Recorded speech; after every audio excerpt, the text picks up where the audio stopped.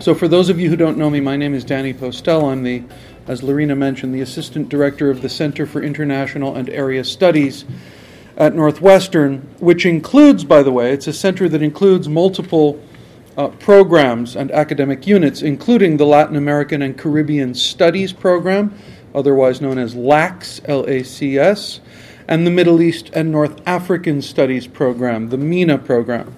So how appropriate then to have a panel discussion this evening on the global wave of mass protests that will touch on both Latin America and the Middle East, amongst other regions as well. And how appropriate, as Lorena suggested, that we should have this panel discussion today, on Martin Luther King Jr. Day, when we considered that, as Harvard political scientist Erica Chenoweth and her co-authors on a recent article put it, we may be in the midst of the largest wave of nonviolent mass movements in world history.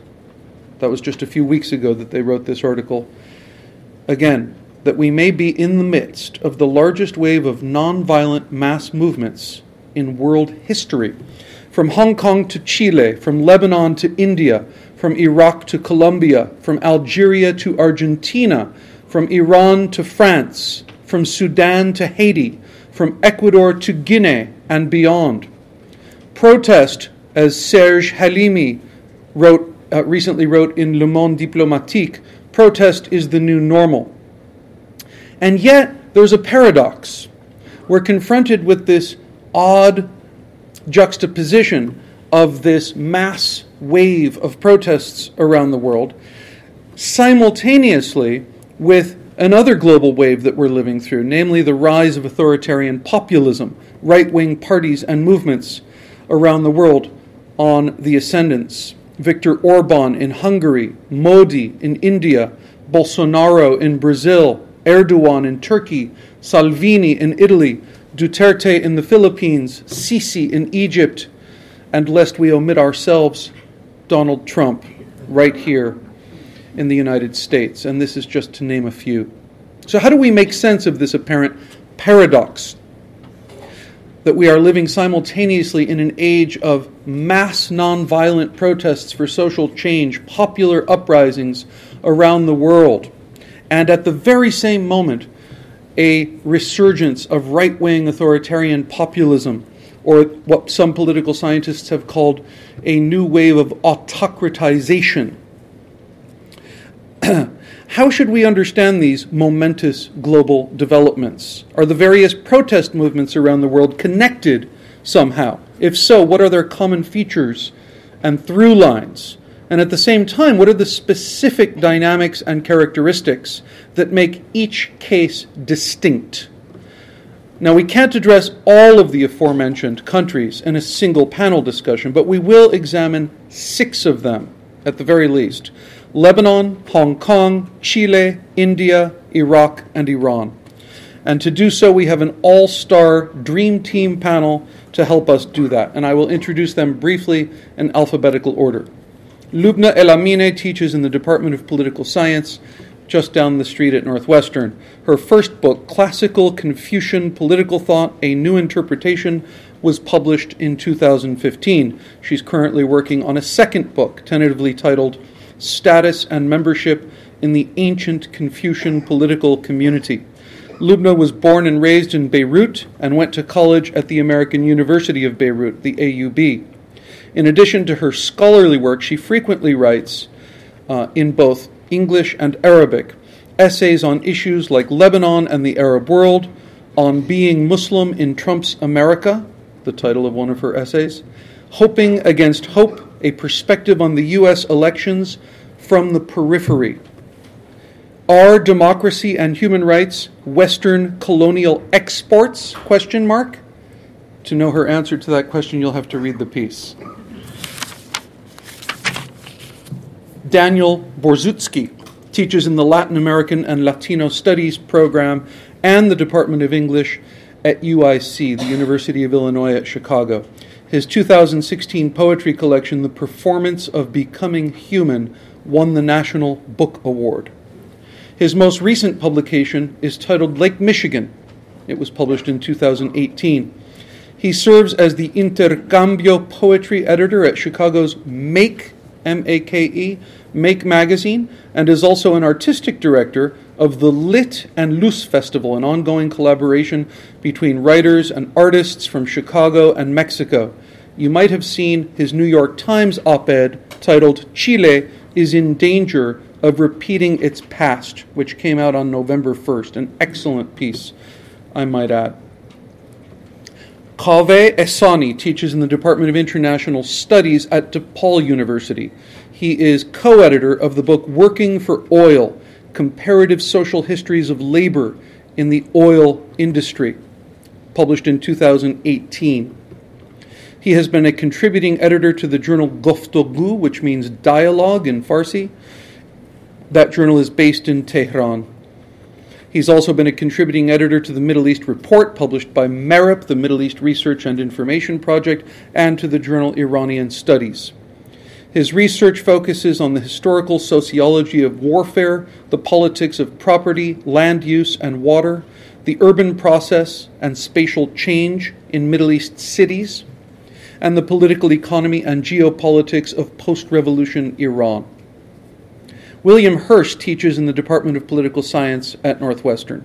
He is the author of The Chinese Worker After Socialism, published in 2009, and Ruling Before the Law, The Politics of Legal Regimes in China and Indonesia, published in 2018.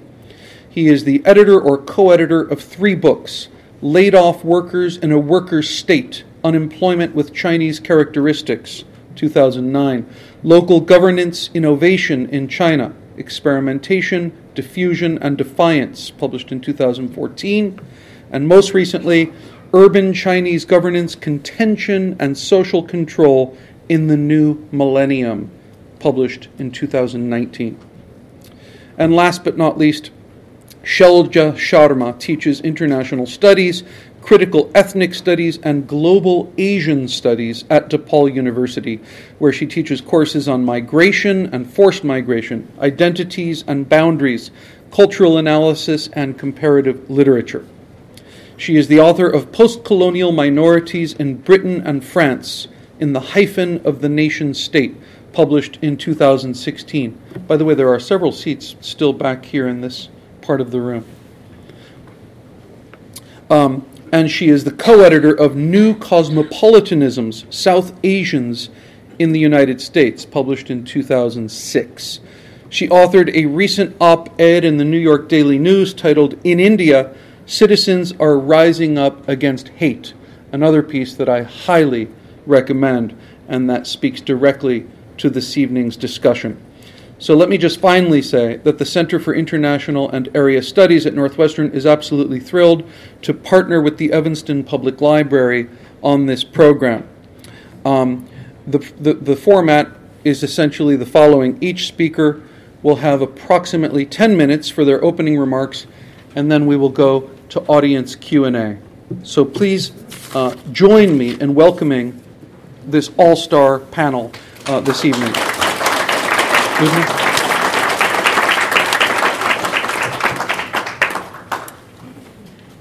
So I'm speaking about Lebanon. I was trying to decide how. It's very hard because one can go back in history and all of that. So I'm actually going to keep it simple and just keep it about the protests. And if other questions come up, in the Q&A, we can address the earlier history. Anyway, so protests in Lebanon started on October 17. So they have been going on for almost 100 days now. They are the longest and biggest such protests in Lebanon's history. At their peak, so at the very beginning, probably around the first week, they drew around 1 million people. Lebanon's population is around 5 million, so we're talking a fifth of the population going down the streets. That's a huge number. Other than size, the other remarkable feature of the protests is their cross-sectarian aspect. They were self-consciously cross-sectarian, and I'll say something about sectarianism in Lebanon in a second. But basically, one remarkable feature of them is that protesters in Sunni cities, say like Tripoli in the north, were explicitly chanting slogans in solidarity with Shia cities in the south, and vice versa. Now, let me say something about what prompted the protests. So they basically were prompted by attacks on WhatsApp, the app, right, on the phone. So not the most obvious calls for revolution, but that's what happened. I mean, it was basically the straw that broke the camel's back. So this is, it just says something about the Lebanese economics system and what that tax was doing. So basically, the Lebanese economic system is highly unequal, highly dysfunctional, and it had been going down, it had been weakening for the few months before the protests. So basically the tax was just it was one measure among others by the government to just shore up its revenues, right, to deal with its public debt problem. The debt in Lebanon, it's around 150% of the country's GDP. Now, it's most of the tax in Lebanon is actually consumption taxes, so value-added tax of that kind, and WhatsApp is one of them. So these are regressive taxes, right? And so they basically affect everyone equally. And it was really, given how unequal the system was, given that the solution was to tax everyone the same on WhatsApp, right, like using that, it was just seen as like a bit too much. Like, you're not going to solve the problem by taxing, WhatsApp in this way. So it brought down people on the street, and the protests continued. Now, again, one of the major demand of the protesters is to improve the economic system. I'm just going to say a couple of words about that and move to the issue of sectarianism. So since the Lebanese civil war ended in 1990, since then the government has been borrowing very heavily. And the crucial part about the Lebanese borrowing is that the government borrows from local sources, from banks within Lebanon. And they borrow using on the basis of very, very high interest rates. So the government issues loans, issues government bonds that the commercial banks buy at very high interest rates. And the crucial aspect here is that these interest rates are not high just out of market demand and supply forces. They're high because basically the politicians who are in government also have stakes in the government. So they have an interest in having the interest rates being high because they make a profit out of having the government borrow on these interest rates, right? So the system really sort of profits this sort of political economic class, if you may. Now, this also means that the most successful economic sector in the most successful sector of the economy is the banking sector. The banking sector is owned by, there's a few small banks that have been lending the government. They're making huge profits out of it. And because it's so profitable to lend the government on these rates, they don't really invest in much other things. So the idea that any of their profits are trickling down, right? There's no sense that it is, right? And so it's basically meant that most of the profit is made by a few banks, not getting to anyone else. It's also meant that the government has spent most of its revenue trying to pay the interest on the debts it's incurring towards those banks, meaning that it doesn't have much money to invest in anything else. And when I'm saying not invest in anything else, so obviously sort of anything related to welfare provisions, but I'm really also talking about basic infrastructure. So there's no 24-hour electricity in Lebanon, anywhere in Lebanon. Beirut, you get usually 21 hours. Some areas of the country get 12. Right, so we're talking basic infrastructure that's not there. No water. Water has been an issue. Trash caused a protest a few years back. So basic infrastructure is not being provided, and that was sort of one of the main spurs of the protest. The other thing I wanted to mention is this sectarian aspect that I mentioned briefly before. So, and again, I'm going to be brief on it just not to go back too far in history, but happy to answer questions in Q&A. So the way the political system works is based on this kind of power-sharing agreements between sectarian leaders. It's a balancing act. It's been going on since Lebanon's founding. It was reinforced in many ways after the Civil War. And so you have politicians who represent these various sects who basically are in government in various ways, and they gain support from members of their sect by basically a certain kind of a clientelist network. So they distribute public posts to members of their own sects. And we're talking public posts, not just sort of, we're not just talking about key posts that get distributed to members of the sect. We're talking to things like the Lebanese university, say this is the public university. the deans of the colleges in the Lebanese university are assigned on the basis of their allegiance of their sectarian belonging, but also their allegiance to the leader of that sect. So everything that's a government position is really apportioned on these kinds of bases. So the sectarian leaders gain support of their members of their sect by these kinds of clientelist networks. They also constantly raise the specter of other sects winning out, right? They raise the specter of the war and all of that, and therefore they can shore support from their members by kind of constantly raising the specter of other sects winning out more than them. So one of the main demands in the protest has also been sort of some way to deal with this system, right? That's basically been really only shoring up those particular elites who are benefiting from it, but not the people, right? And so these claims these slogans that I mentioned earlier, cross-sectarian slogans during the protest, we're really trying to say, look, like we're all losing out from this, right? The poor are losing out, whatever their sects are. The only people benefiting are these leaders of these sects, these politicians.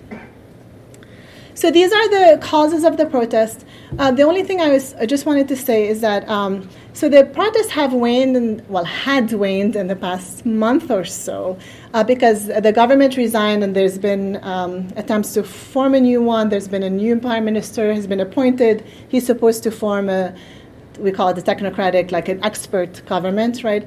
It hasn't been formed. The recent the American assassination of Soleimani has caused some issues that complicated things further because it strengthens the hand of Hezbollah in many ways, and sort of also makes the shuffling of the government kind of more complicated. So all to say is that they're forming the government in the same way that they were forming it before the protest happened. So it's not like it doesn't seem like anything has happened, which has prompted protesters to come back down on the street for the past week or so. And it's been a bit more controversial recently because, given that we talked about nonviolence, there's been more disruptive tactics. Let's call them that. Mostly, the protesters have been going to banks when they're closed, so there's no one in there, sort of destroying the facades and the signage on banks and all of that. There's been some kind of So there's been there's been like cutting down some trees or whatever, and then the government, the army forces, and the police have been answering using some rubber bullets that have been causing some injuries. They've been using tear gas. It's also causing injuries. And so this weekend has actually seen the height of sort of actually more. There's been more injuries since the past 3 months of the protest, and it's unclear where it's going to go. But there's less protesters, but there's been more, they're using more disruptive sort of techniques and kind of causing a bit more divisions about what to think about what's going on and where it's going to go from here. I'm going to end it here.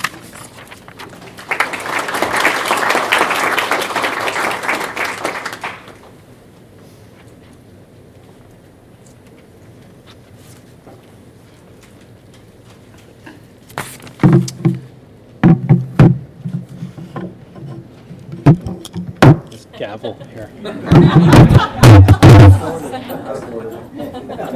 The hammer's in case anyone gets too out of line.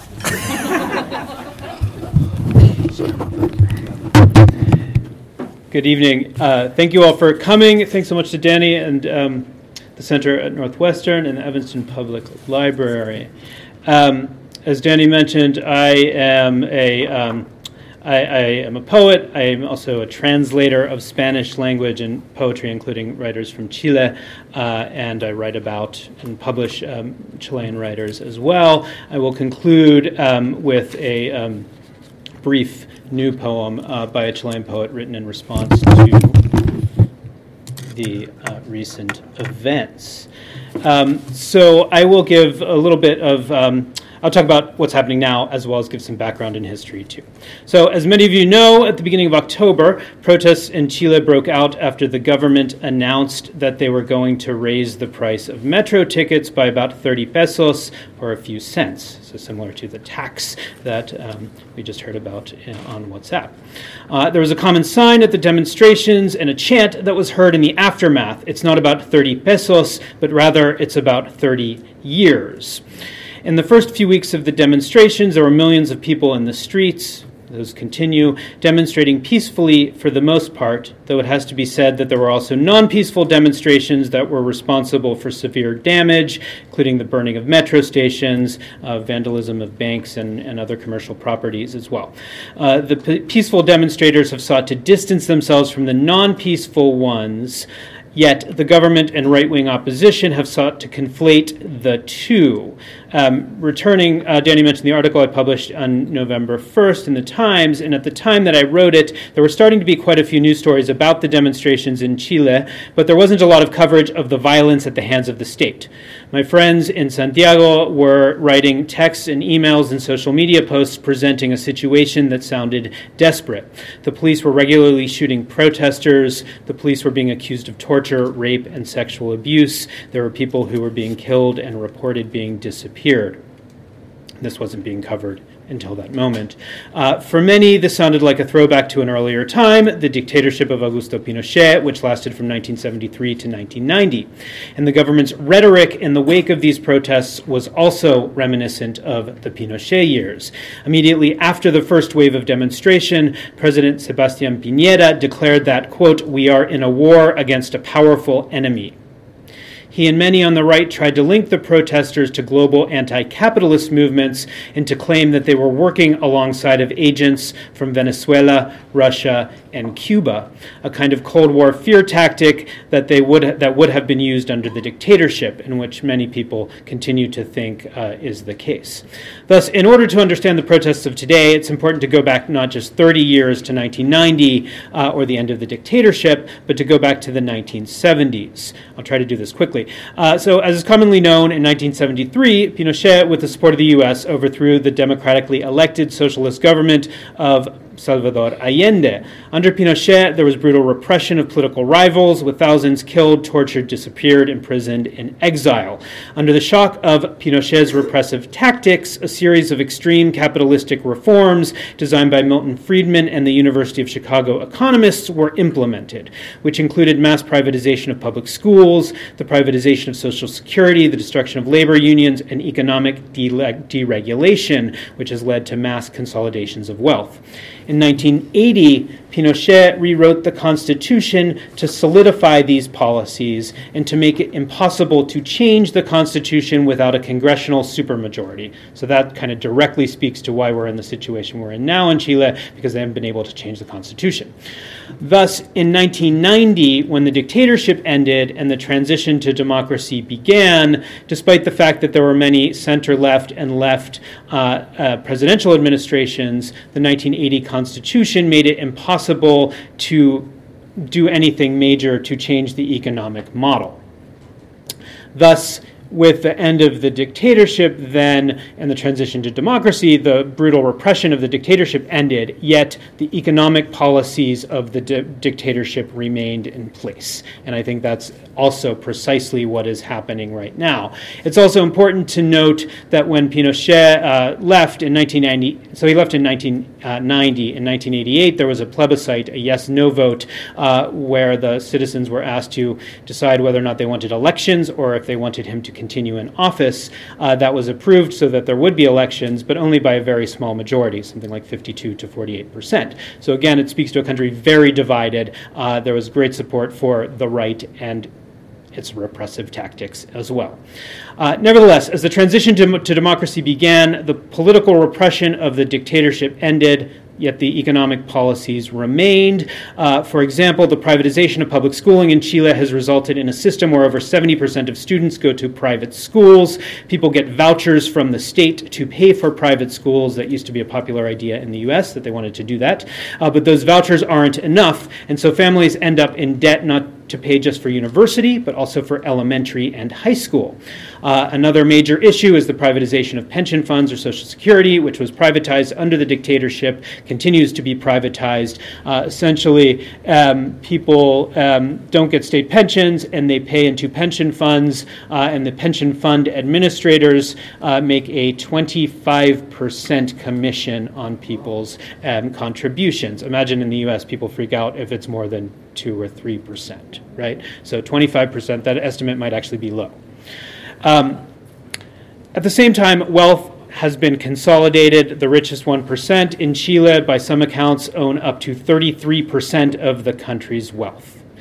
The paradox of Chile has been that, unlike other countries in Latin America, there's been an influx of great wealth into the country, and there's been both a rhetoric and a vision of Chile as being more stable and perhaps more egalitarian. It's thought to be the so-called tiger of Latin America for its stable economy. But in reality, it's been clear for a long time that the health of Chile's economy has meant the wealth of the elite at the expense of almost everyone else.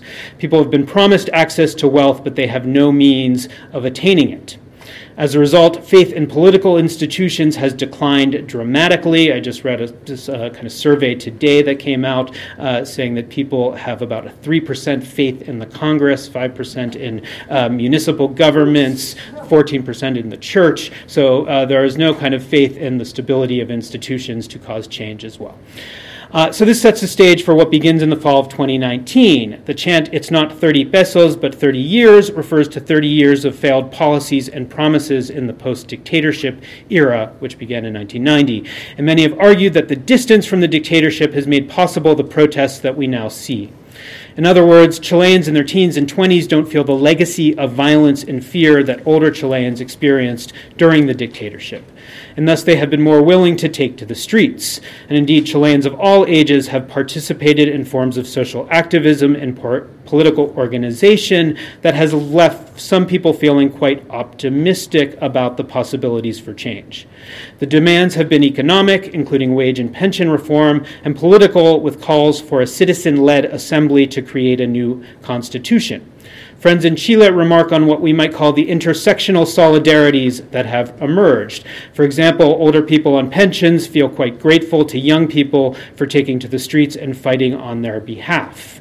In terms of numbers, the weekly marches in Santiago get up to millions of people sometimes, elsewhere throughout the country, the numbers are quite high. There have been a series of what have been called cabildos, or community meetings, where people have come together to discuss public policy, politics, and the possibilities of constitutional reform.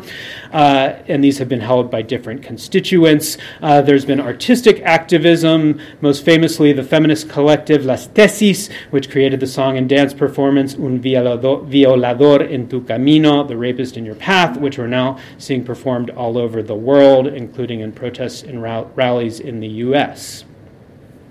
While we haven't witnessed any major changes to the economic model, there's now widespread acknowledgement that the economic model has failed and that social demands are legitimate.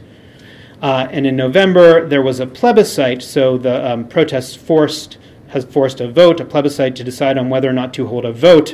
So there's a vote on whether or not to hold another vote, on whether to enact constitutional reform. This next vote will be in April of this year. There will be two questions on the ballot. The first will say, do you think we should write a new constitution? Yes or no. The second will say, how should we rewrite the constitution? It gives two choices. One, a citizens' assembly with 155 people elected, non-government officials elected to represent and to rewrite the Constitution, or a mixed assembly, which would be half citizens and half congressional representatives. So we'll see what happens in April. I suspect the Citizens' Assembly will win, despite the fact that the right maintains a severe opposition to any of these reforms. They don't want to reform the Constitution at all. So some significant change has occurred, socially, culturally, politically. Eventually, there will be legislative change. It will occur in the form of a new constitution, but that's going to be painfully slow. And in the meantime, there has been extreme violence at the hands of the state, which makes it hard to reconcile the fact that on the one hand, there's a movement towards greater democracy in the form of the new constitution and this constitutional assembly, and on the other hand, there have been massive human rights abuses committed by the police and military, who we can say are defending the interests of the elite, of business owners, of people with money, power, and resources. At the end of 2019, reports by Amnesty International and Human Rights Watch confirmed what many already knew, that the abuses were widespread and systemic.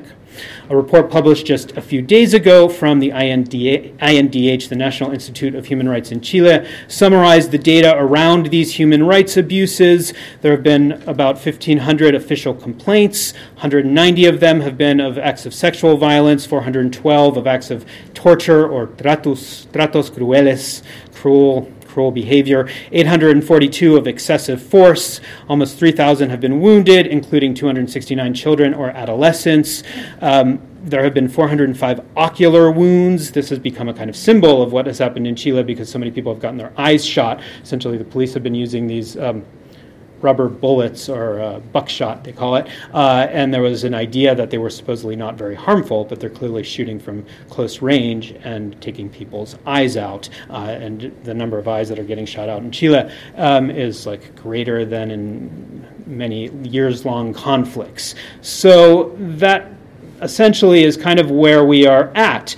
There's massive human rights abuses. There's human rights abuses happening alongside of mass mobilizations and hopefully a road to having a new constitution. I will conclude. So, as I mentioned, I've worked a lot with a Chilean poet named Raúl Zurita, who was born in 1950. During the dictatorship, on the day of the dictatorship, he was arrested and imprisoned for 6 weeks. His poetry after that has in many ways been about the process of seeing your country destroyed. He is one of the most well-known poets in the Spanish-speaking and Latin American world.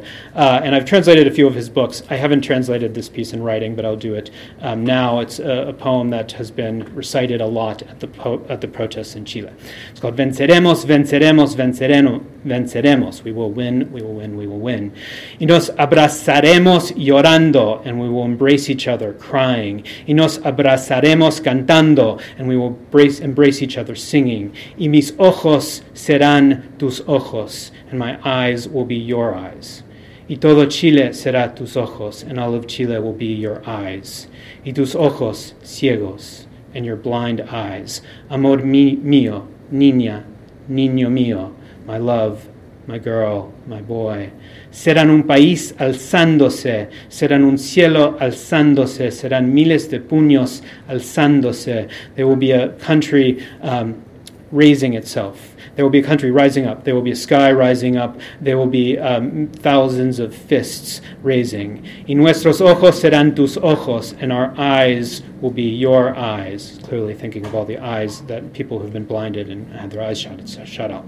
Y todo la patria besando, and all of the country will be kissing. Tus ojos ciego, your blind eyes. Besaré el cielo que te impidieron ver, and we will kiss the sky which they don't let you see. We will kiss the sea, the rocks, the beaches, que te negaron mirar, which they prevented you from seeing.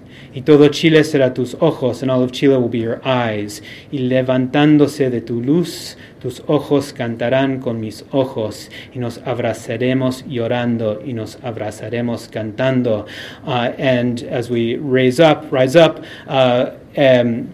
it will be your light. Your eyes will sing with thousands of eyes. We will embrace ourselves crying. We will embrace each other singing, because they blinded us, they broke us, they killed us, but we will win. But they did not defeat our embrace. I will.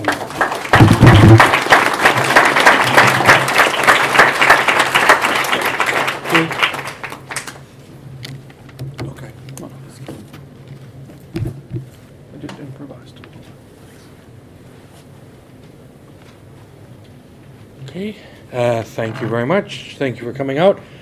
When Hong Kong reverted to Chinese sovereignty and British colonial rule ended at midnight on July 1st, 1997, that occurred under the guiding principles of the so-called Sino-British Joint Declaration, which had been concluded and promulgated in December 1984.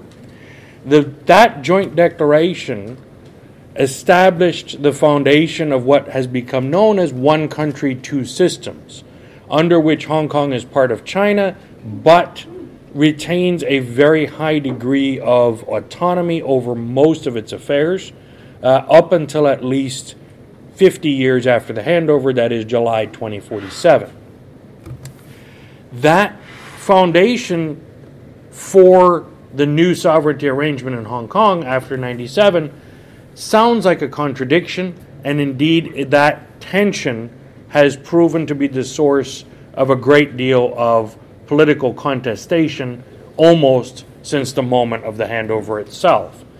In 1989, mass protests in Victoria Park and elsewhere, 1999, mass protests in Victoria Park and elsewhere throughout Hong Kong to mark the 10th anniversary of the June 4th crackdown across China against popular protests in June of 1989, provoked a backlash from parts of Hong Kong society against aspects of the way that the central state was administering its relationship with Hong Kong, and deeply unnerved a lot of core central leaders in Beijing.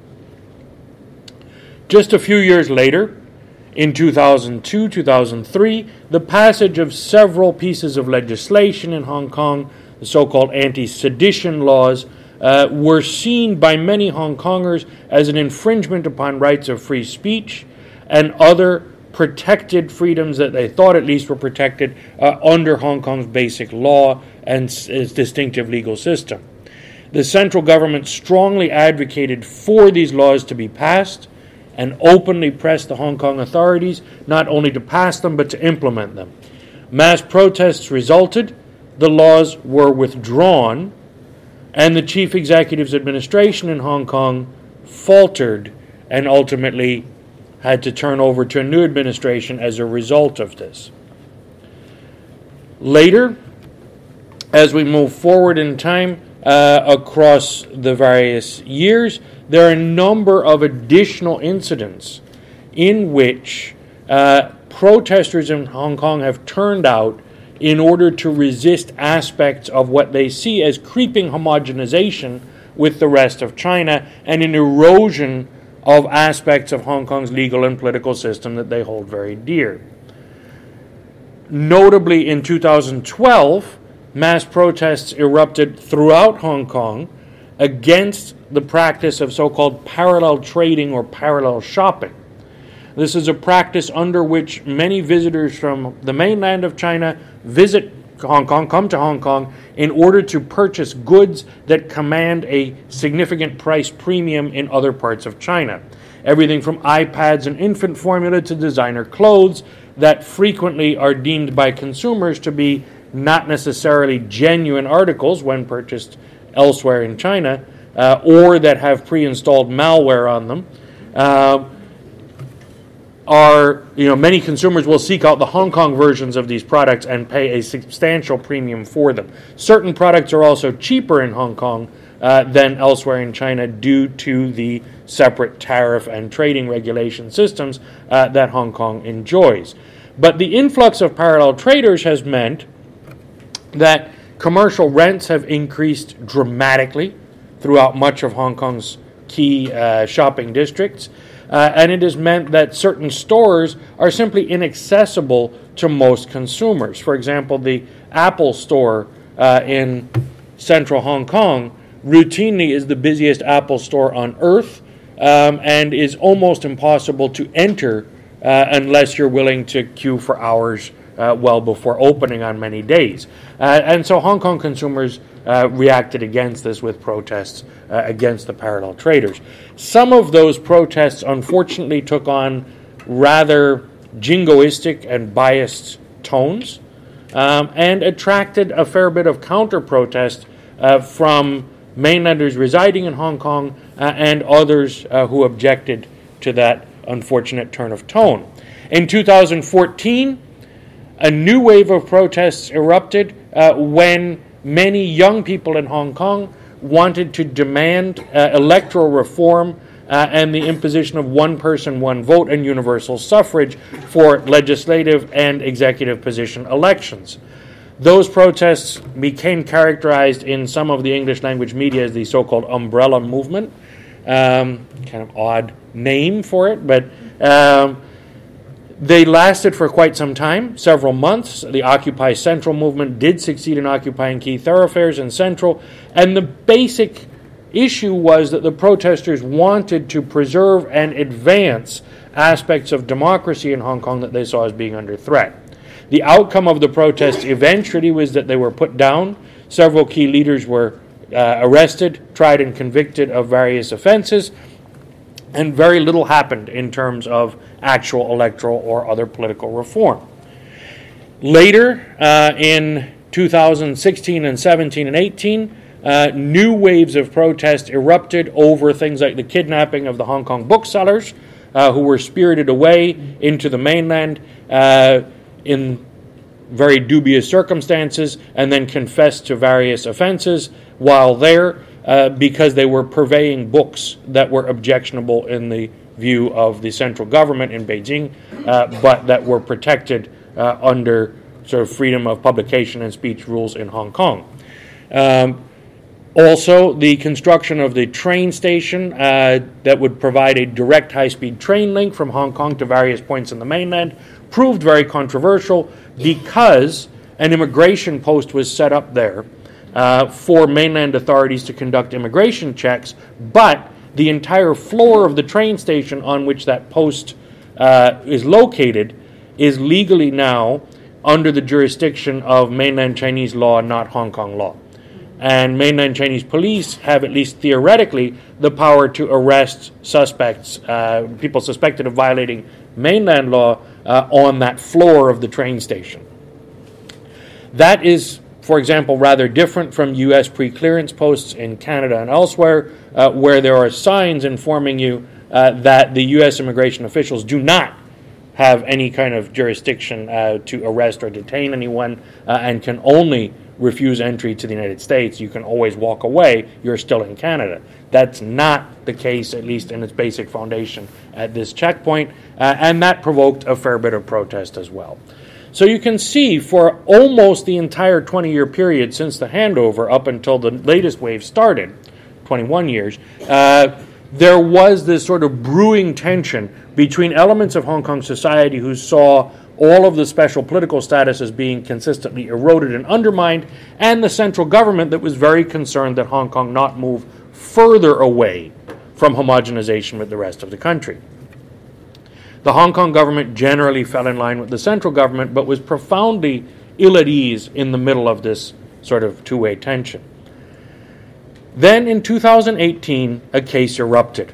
A young couple from Hong Kong visiting Taiwan as tourists was visiting Taiwan as tourists. While they were there, the boyfriend killed the girlfriend, murdered her, and then fled back to Hong Kong before he could be arrested in Taiwan. Hong Kong had no legal provision to extradite him to Taiwan to face trial. And so in February, I believe it was, of 2019, Legislative Council in Hong Kong introduced a piece of legislation to allow for this kind of extradition. Now, of course, cross-strait situation being what it is, you couldn't have a provision to extradite suspects to Taiwan and not to the mainland. And so it was construed broadly such that Hong Kong citizens could be arrested and extradited to face trial for offenses committed in or under the laws of either mainland China or Taiwan. This is what touched off the latest round of protests. Protesters from organizations, notably Demosisto and others, that had been established in 2014, turned out in large numbers in March in order to protest this new law. They felt, rightly or wrongly, and there's a lot of debate in Hong Kong legal circles over just how much this fear was justified, that this would open the door to randomly having people arrested for offenses that were not crimes in Hong Kong and then taken away to the mainland and subjected to criminal punishment there. The protests began to spiral, as I said, from March. By June, they became very, very large. Something like 1.5 to 2 million people turned out for the largest ones in June. Hong Kong has about 7.5 million people resident there. So a very, very large proportion of Hong Kong society participated in those protests. At that time, they were still nonviolent. They then began to escalate right around the time of July 1st, the anniversary of the handover, when protesters began to occupy violently key government buildings and installations, notably LegCo, the Legislative Council, Hong Kong's Parliament building, and some other key roads installations, the tunnel entrance and so on, over the course of the rest of the summer. These building occupations then were sometimes combined with vandalism, and then in reaction against this, various other groups mobilized against protesters, both police and these so-called thugs, the white-shirted brigades in different places who would turn up and beat protesters pretty violently. Prior to the building occupations, the police had been accused widely of brutality as well by the protesters, although their tactics clearly stepped up after this occurred at the airport, at the Legislative Council, and elsewhere. And so after this wave sort of began to subside slightly in the summer, then the government did give in to one demand of the protesters. The protesters by July were articulating 5 key demands that they still maintain. Number 1 is withdrawal of the extradition bill. Number 2 is, well, they don't necessarily list them in this order, but second is amnesty for the protesters so far arrested. Third is an open investigation into allegations of police brutality. Fourth is to stop classifying the protests and the protesters as riots and rioters, which the government insists on doing. And then finally, the resignation of Chief Executive Carrie Lam and the electoral reforms demanded in 2014 for universal suffrage for both the Chief Executive and Legislative Council members. The government in September withdrew the extradition bill. It has steadfastly refused to accede to any of the other 4 demands. And so in September, and especially around October 1st, China's National Day, students and others began to mobilize strongly again, this time in increasingly confrontational and violent ways. Occupations of government buildings, sieges of police stations, of transportation bottlenecks, and then the occupation of university campuses. 2 in particular, Hong Kong Polytechnic and Chinese University of Hong Kong, were occupied by students for upwards of a week. And students faced off with police using petrol bombs, bows and arrows, actually, all kinds of other projectiles, and just straight violence. Police also responded very violently. By some measures, more tear gas has been discharged in Hong Kong over the last 6 months or so than in the rest of the world over the previous 10 years. I don't know if that's a fully reputable claim or a tremendous exaggeration, but there are some who have claimed things like that, and certainly there is thick smoke of tear gas in much of the city much of the time now. The protests seemed to die down after the campus sieges were broken in November. Now they're starting again after the new year with large marches in central Hong Kong. And so where does this leave us? It leaves us basically with a decision point at which the government in Hong Kong and the central government in Beijing are going to have to either accede to more of the protesters' basic demands, probably the last one, and maybe amnesty for those arrested. I doubt very much that they'll pull off the others. I also don't think it's very likely they'll accede to either of these other demands that are on the table. But the electoral reform or anything beyond withdrawing the law, which they've already done. But that's one possible choice that might diffuse some of the protests. Another would be a crackdown, which no one wants. Even Xi Jinping certainly does not want a crackdown in Hong Kong and the violence and sort of mass reaction that would entail. And the third is what the state actually has been trying to do up until now, which is to respond in a way that they see as proportional, or not even quite proportional, to exercise a fair degree of restraint while still responding forcefully, and then, no problem, to wait out the protests. This is essentially what worked in 2003, it worked in 2014, and they think it's going to work again, or they're betting it has to work again. So far it isn't working, though.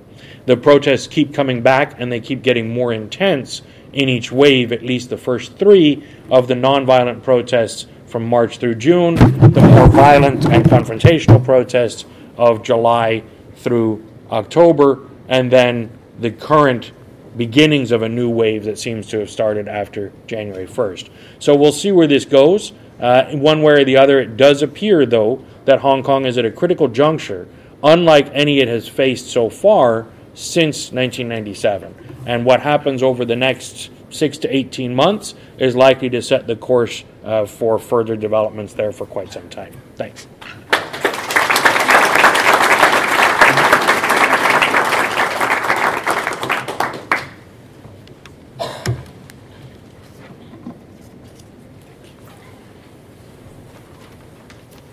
Hi.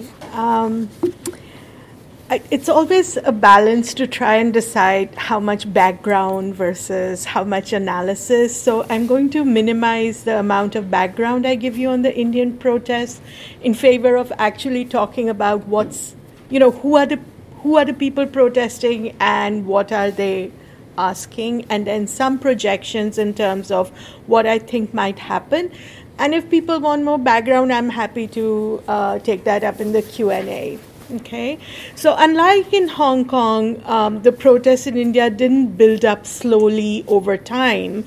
On the 10th of December in 2019, the ruling party, the BJP, the Bharatiya Janata Party, rushed a bill called the Citizenship Amendment Bill. It was called CAB. When it became law, it was called the CAA. They rushed it through both houses of parliament. There was no debate. The president signed this bill at midnight on, I think, the 11th or the 12th. And what this bill did, it amended a citizenship, the original citizenship bill of India of 1954, and it amended it in a way which gave a fast-track citizenship to refugees and immigrants from areas in South Asia, from other countries in South Asia, Afghanistan, Pakistan, Nepal, Bangladesh, to everybody except to Muslims. So it fast-tracked citizenship for people of all faiths except for Muslims. This happened 11th, 12th, the bill was signed into law. On the 14th of December, the first protest was held in New Delhi. So you can see it was really fast. It wasn't planned. It wasn't led by any political party. So I'll come back to that in a second. But first of all, who are these people who are protesting, right? We're talking about a country that's 80% Hindu.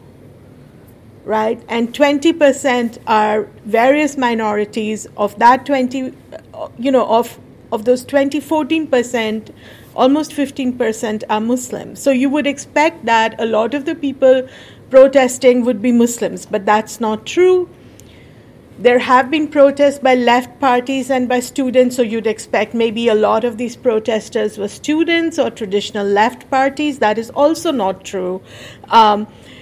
Instead, you see a lot of small groups who don't form traditional allies or alliances amongst themselves coming out to protest. So there are people who are untouchables, there are upper caste people, there are civil servants, there are students, there are professors, there are unemployed people, there are people from Muslim areas in Delhi, there are people from other areas in Delhi going to protest, sometimes foregoing, a day's daily wage to actually show up and ask for this act to be repealed.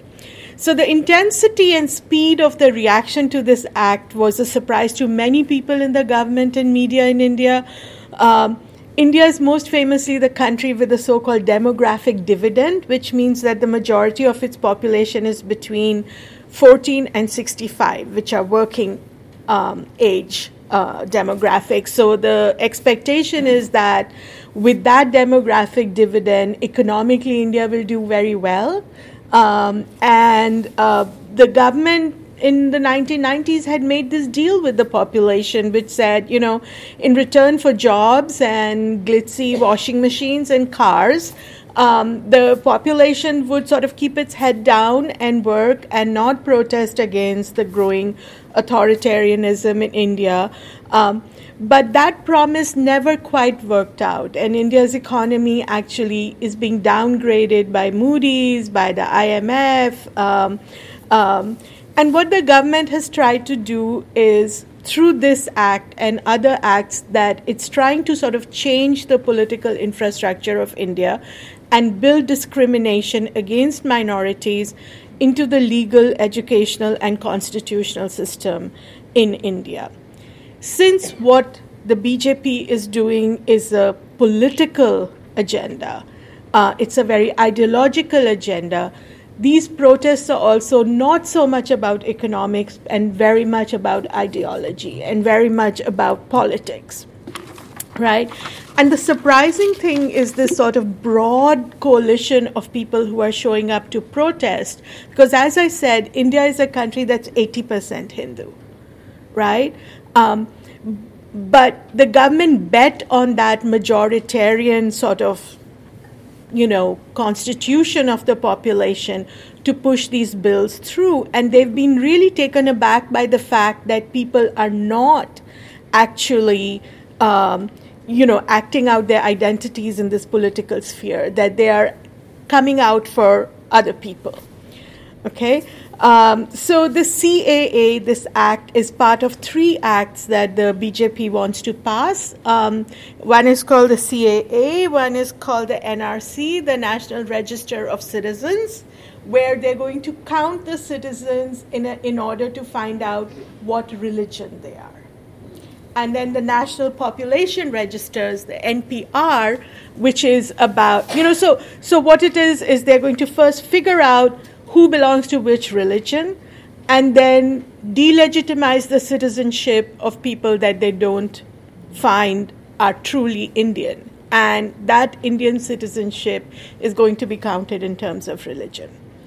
So that's the plan. It's not just one act, but one of 3, and at the end of it, about 15% of Indians will be declared non-citizens of India and will become stateless. So, and it's very clear that our Home Minister, the Secretary for Interior in American terms, has said that that's what they're going to do. This is the reason for the protest. This is the reason why citizens are coming out, not just in big cities like Delhi and Bombay and Chennai, but also smaller towns like Lucknow, like Allahabad, like, all these small, in Mangalore, which is a city on the western coast of southern India, there were 300,000 people who showed up for a protest this past Sunday. Now, yes, India is much more populous than Lebanon or, Hong Kong, but even for India, these are really large numbers. To the protest I went, there were children as young as 7 years old. This little Muslim girl came up and said, I went to school and I got into a fight with my classmate, and she said, you aren't Indian, you're a Pakistani, and you don't even belong here. And just to have a 7-year-old child sort of talk about her experience in school, and she was really embarrassed about talking about this because she felt, why would people be interested in this? And the whole crowd sort of stood up and cheered for her. It was an amazing moment. Anyway, so I'll just sum up some things about the people who are showing up for these protests that I think are interesting. The protests are very spontaneous. It's not led by any political party, even though political parties are trying to harness this energy. Indians are very cynical because both main political parties, the Indian National Congress and the BJP, have been involved in interethnic and religious violence from 1984 to 1991 in Bombay to 2002 in Gujarat. So there's been a real pattern of using that kind of violence for electoral gain. So an extremely diverse group of people. including a large number of Muslims, including a large number of students, but very diverse in terms of religion, age, background, and origin. So this profile has made it very hard for the government to push back because they don't know which buttons to push in order to divide this group, right? At first, the BJP tried to say, these are all Muslims. So they said, you recognize these anti-national elements by the clothes they wear, right? But actually, people started showing up, wearing the caps or, wearing T-shirts saying, I'm wearing the clothes, recognize me, right? So it was really interesting. And then they tried attacking universities. The police entered universities, threw in tear gas, grenades, trashed the libraries, beat up students, and then people started showing up and collecting outside the universities in order to prevent the police from doing that again. So it was really inspirational.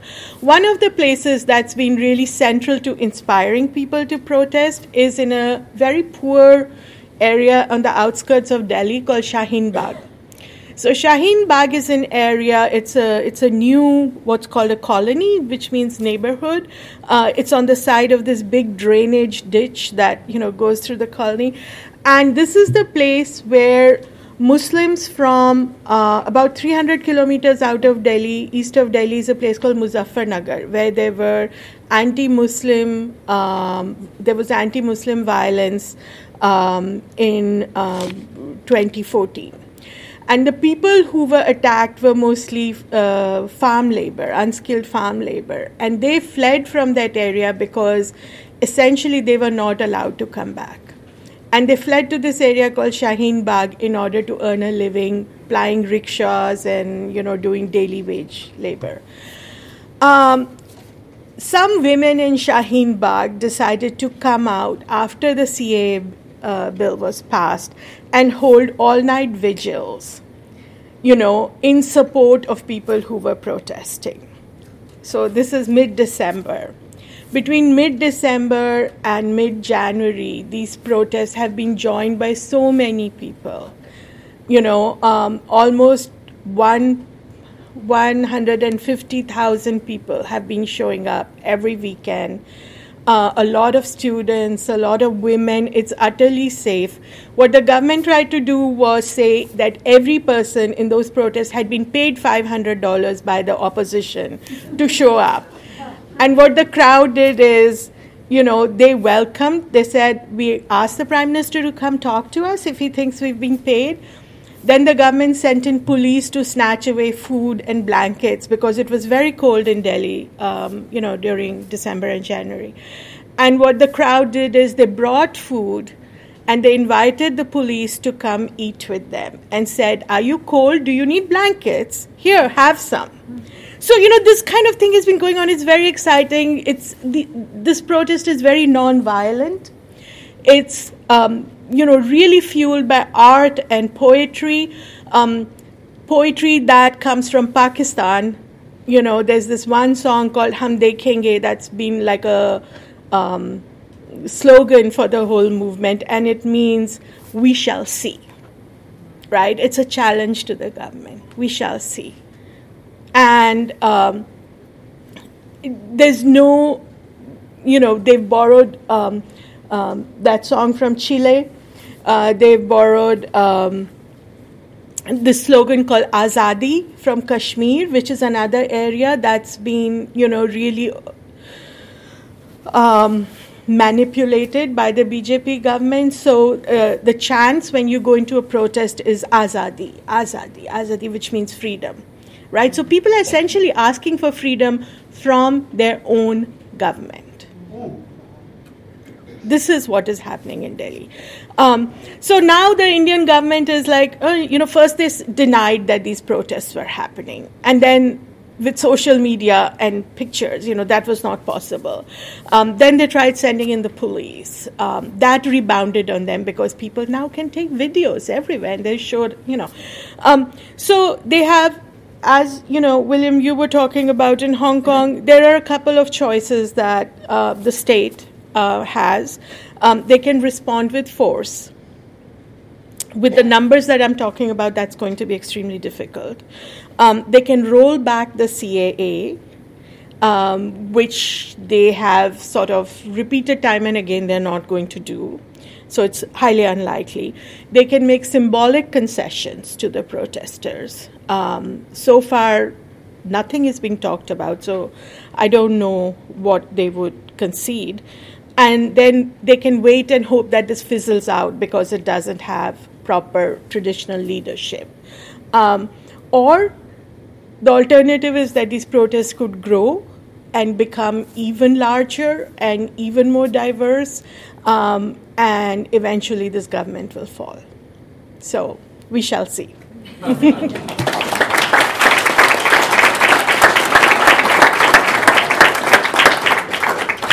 Last but not least, our final panelist before we go to the Q&A will be Kaveh Ehsani from DePaul University.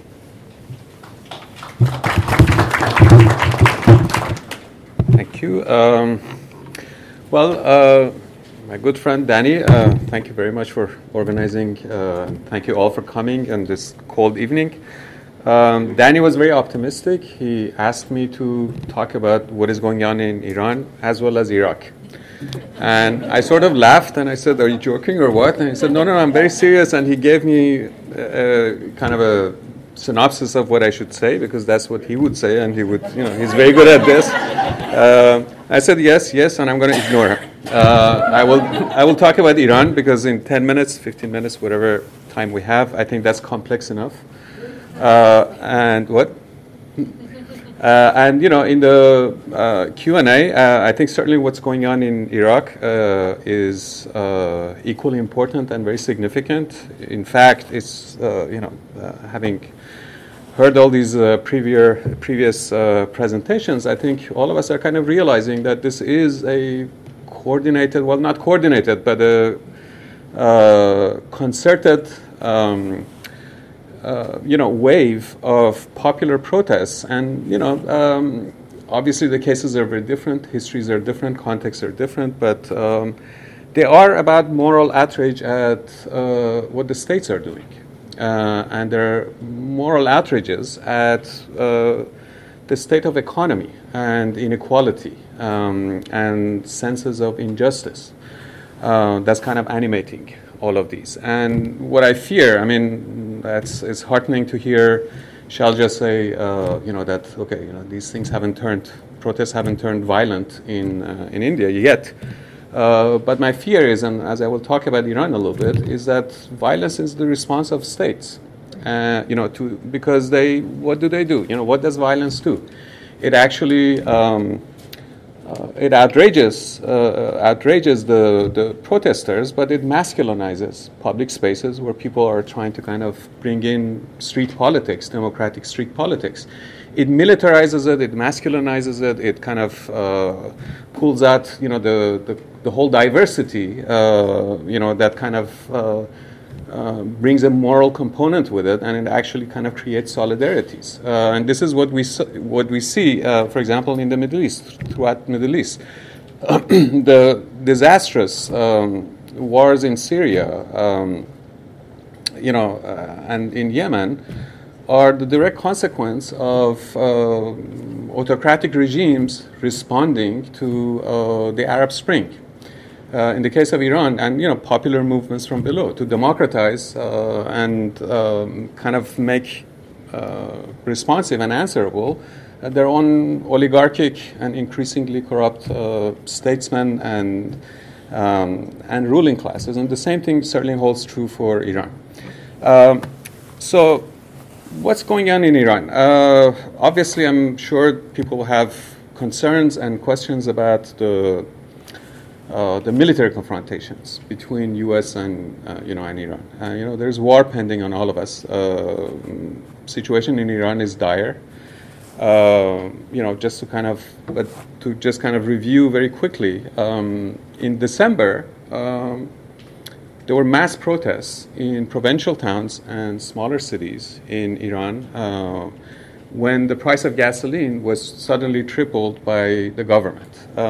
Now, these protests were put down quite violently, and we still do not know the number of protesters who were killed. The numbers vary anywhere between 200 to 1,500. This was a shock, because although the Islamic Republic of Iran is not a particularly kind and gentle state, nevertheless, this kind of repression against protests, street protests, had been unprecedented on this scale. And the reason is quite clear. I mean, like the Iranian Revolution, and this is something I'll come back to a couple of times. The Iranian Revolution of 1979 was basically a moral protest of the periphery, of provincials, against a perceived corrupt, hyper-centralized, westernizing monarchy.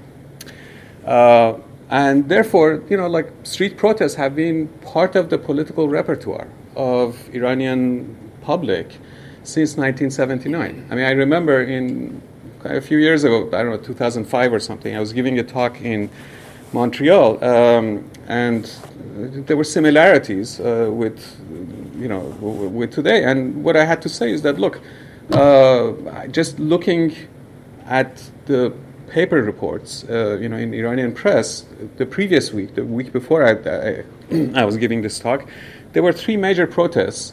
One in northern province of Azerbaijan, where these conscript soldiers who were from this sect, Aliullahi, this mystic sect that kind of keep long hair and especially facial hair, very ample mustaches.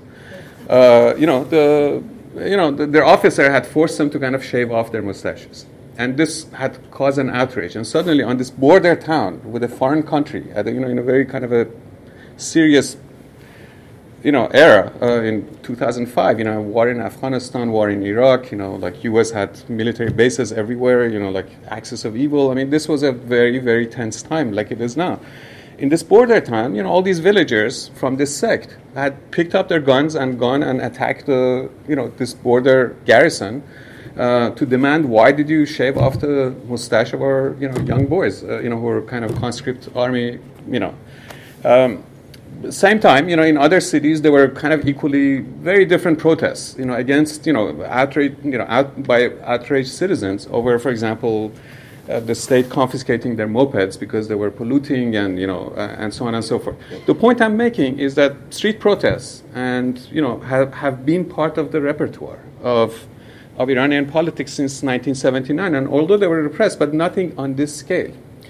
And the reason of the scale of repression was that, the people protesting were actually the rural provincial poor, who were supposed to be the foundation and the whole basis of the Islamic Republic. This, let's remember, it's always very frustrating to kind of talk about Iran in the United States, because it's always about, the representation is that this is a theocracy. It's the, rule of clerics and all that. You always have to say that, yes, but there are all these other components. People didn't fight for religion because religion wasn't being taken away from them. It was a moral uprising in 1979 to actually kind of domesticate modernity, if you will, development. And that's why post-revolution Iran, despite all this kind of like bizarre and religious tinted politics, has been a developmentalist state, right? I mean, it has tremendously invested, even during the wartime, even during sanctions and all that, in building infrastructure. So, like the vast majority of the population is, educated. Higher education is widely available, and women form like 60% of the billions of people who graduate from universities every year. There is gas and energy kind of delivered to remote rural areas and so on and so forth. And this has become part of the political fabric of and expectations of citizens who've sacrificed so much, during the war, during the revolution, during all these periods of economic hardship, and this is what they expect as their citizenship rights. And it's these people who were kind of repressed quite brutally by the central government in December of 2019. And, as kind of like the whole system was in a shock, trying to figure out, okay, what happened? Why did this happen? And some grumblings began to kind of be uttered in the parliament and elsewhere. And Qasem Soleimani, the general, Iranian general, was assassinated by Trump administration in Iraq, and very quickly, this kind of created obviously a tremendous fear of war, and also its consequences, and what the reaction would be. And as I'm sure most of you have seen, the funeral of Soleimani was kind of quite shocking in terms of the number, millions of people kind of poured out in the streets, in these smaller streets, and there were very selective places that their bodies were taken, those who were killed, and those were the provinces where the government is, his native province of Kerman, but also these other provinces where there was a lot of sympathy and support for different reasons that I can go to during the Q&A. But the interesting thing is that the people who came out, just by the virtue of the geography of where these protests were taking, these funeral participations were taking place, were the same people who had protested, probably the same social classes, the poor, the marginals, the people who had been kind of pushed to the brink of destitution by the sanctions, by economic, political corruption. They were the ones who kind of came out to kind of be present in the same streets for the funeral of Soleimani. And in some ways, this kind of re-legitimized a regime that was really in a state of crisis for its foreign policies as well as its domestic policies. But very quickly after that, as you saw, the Iranian military shot down the Ukrainian airplane. It withheld information. It didn't own up to it, that what they had done, and they tried to get away with it, but it was eventually revealed that they had shut it down, and this created a huge moral outrage at a government kind of being incompetent, killing innocent people, but then not taking any responsibility. And we had another wave of massive protests that are kind of taking place in various places now. And the slogans for the protests in 2016, as well as the current protests, are much more radicalized than previous protests have been, over the past 20, 30 years. And they kind of directly challenge the legitimacy of the military, of the leader, of its competence, of corruption, of its foreign policy. So like often slogans are that Gaza, Lebanon, forget that. Our problem is in Iran. The military is corrupt. The leader is supporting them, and so on and so forth. Right. So what to make of this?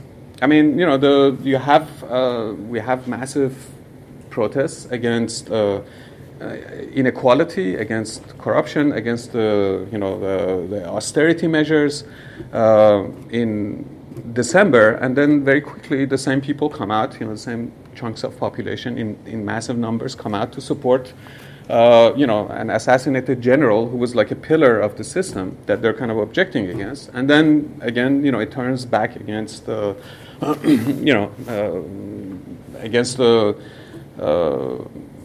the tragedy of shooting down a civilian airliner that was flying from their own airport. Within 5 minutes, like binoculars would have helped to kind of look and figure out this is an airliner, right? But even more kind of paradoxically, 2017, a mere 2 years ago, Iran had an election where about 68 to 70% of the electorate voted for the current government of Hassan Rouhani, the president. Right? This is much higher than participation rates in the United States. Right? For either congressional or presidential elections. So this has been a very important feature of Iranian politics. Participation in elections, not because people, by and large, have any illusion about the parliament, the local councils, or the president can solve all their problems. But this is actually perceived as a way of expressing what the population wants. If you live in a small provincial town or a rural area, this is the person, your local representative is the person who can speak for you in terms of allocation of budgets or projects or so on and so forth. It's your voice, and people are vested in it. At a national level also, this has been a way of really kind of challenging an establishment which is kind of a very kind of a complex establishment that is very autocratic on one side, is theocratic on one side, the rule of the generals and clerics, and then quite elected and representative in a very limited way, but in a significant way, Republican on the other side. So this is how this regime and system has kind of survived, by kind of combining these two aspects, a Republican representative electoral aspect, as well as the other side, which is kind of, the Islamist side. Will elections, which are on the horizon in 2 months, attract the population now that the sacrifices that came with signing the nuclear accord with the United States have been scuttled? Now that the foreign policy of this government has been kind of really thrown into question after the assassination of Soleimani, but also like near warfare with the United States. The state of inequality in Iran is actually quite shocking now. And this has a lot to do with a number of things that I can't go into, but basically, since the turn of 21st century, all the oversight institutions that have been set up, governmental institutions that have been set up to kind of actually figure out and bring in accountability for how money and wealth and the economy is functioning, all of them have been more or less dismantled. And this really kind of accelerated during the period of previous president Ahmadinejad, the no conservative United States policy of regime change in the region played a huge role in kind of legitimizing this dismantling of oversight institutions.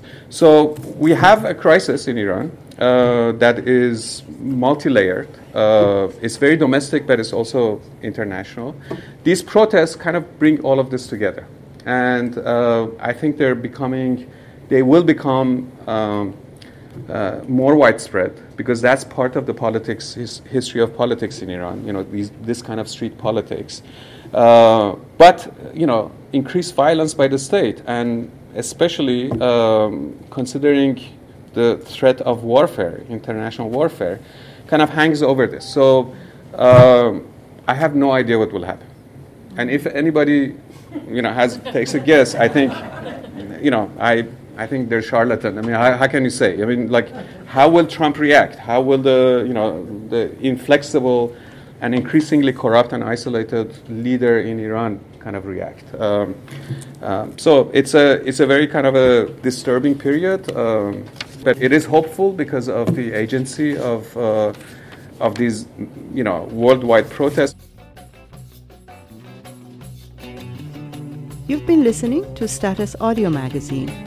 The Status is produced by the Arab Studies Institute in partnership with Voices of the Middle East and North Africa, co-sponsored by George Mason University's Middle Eastern Studies program and the American University of Beirut's Asfari Institute for Civil Society and Citizenship. Interested in pitching an interview, a program episode, or becoming a partner? Email our associate producer, Paola Messina, at paola@statushour.com.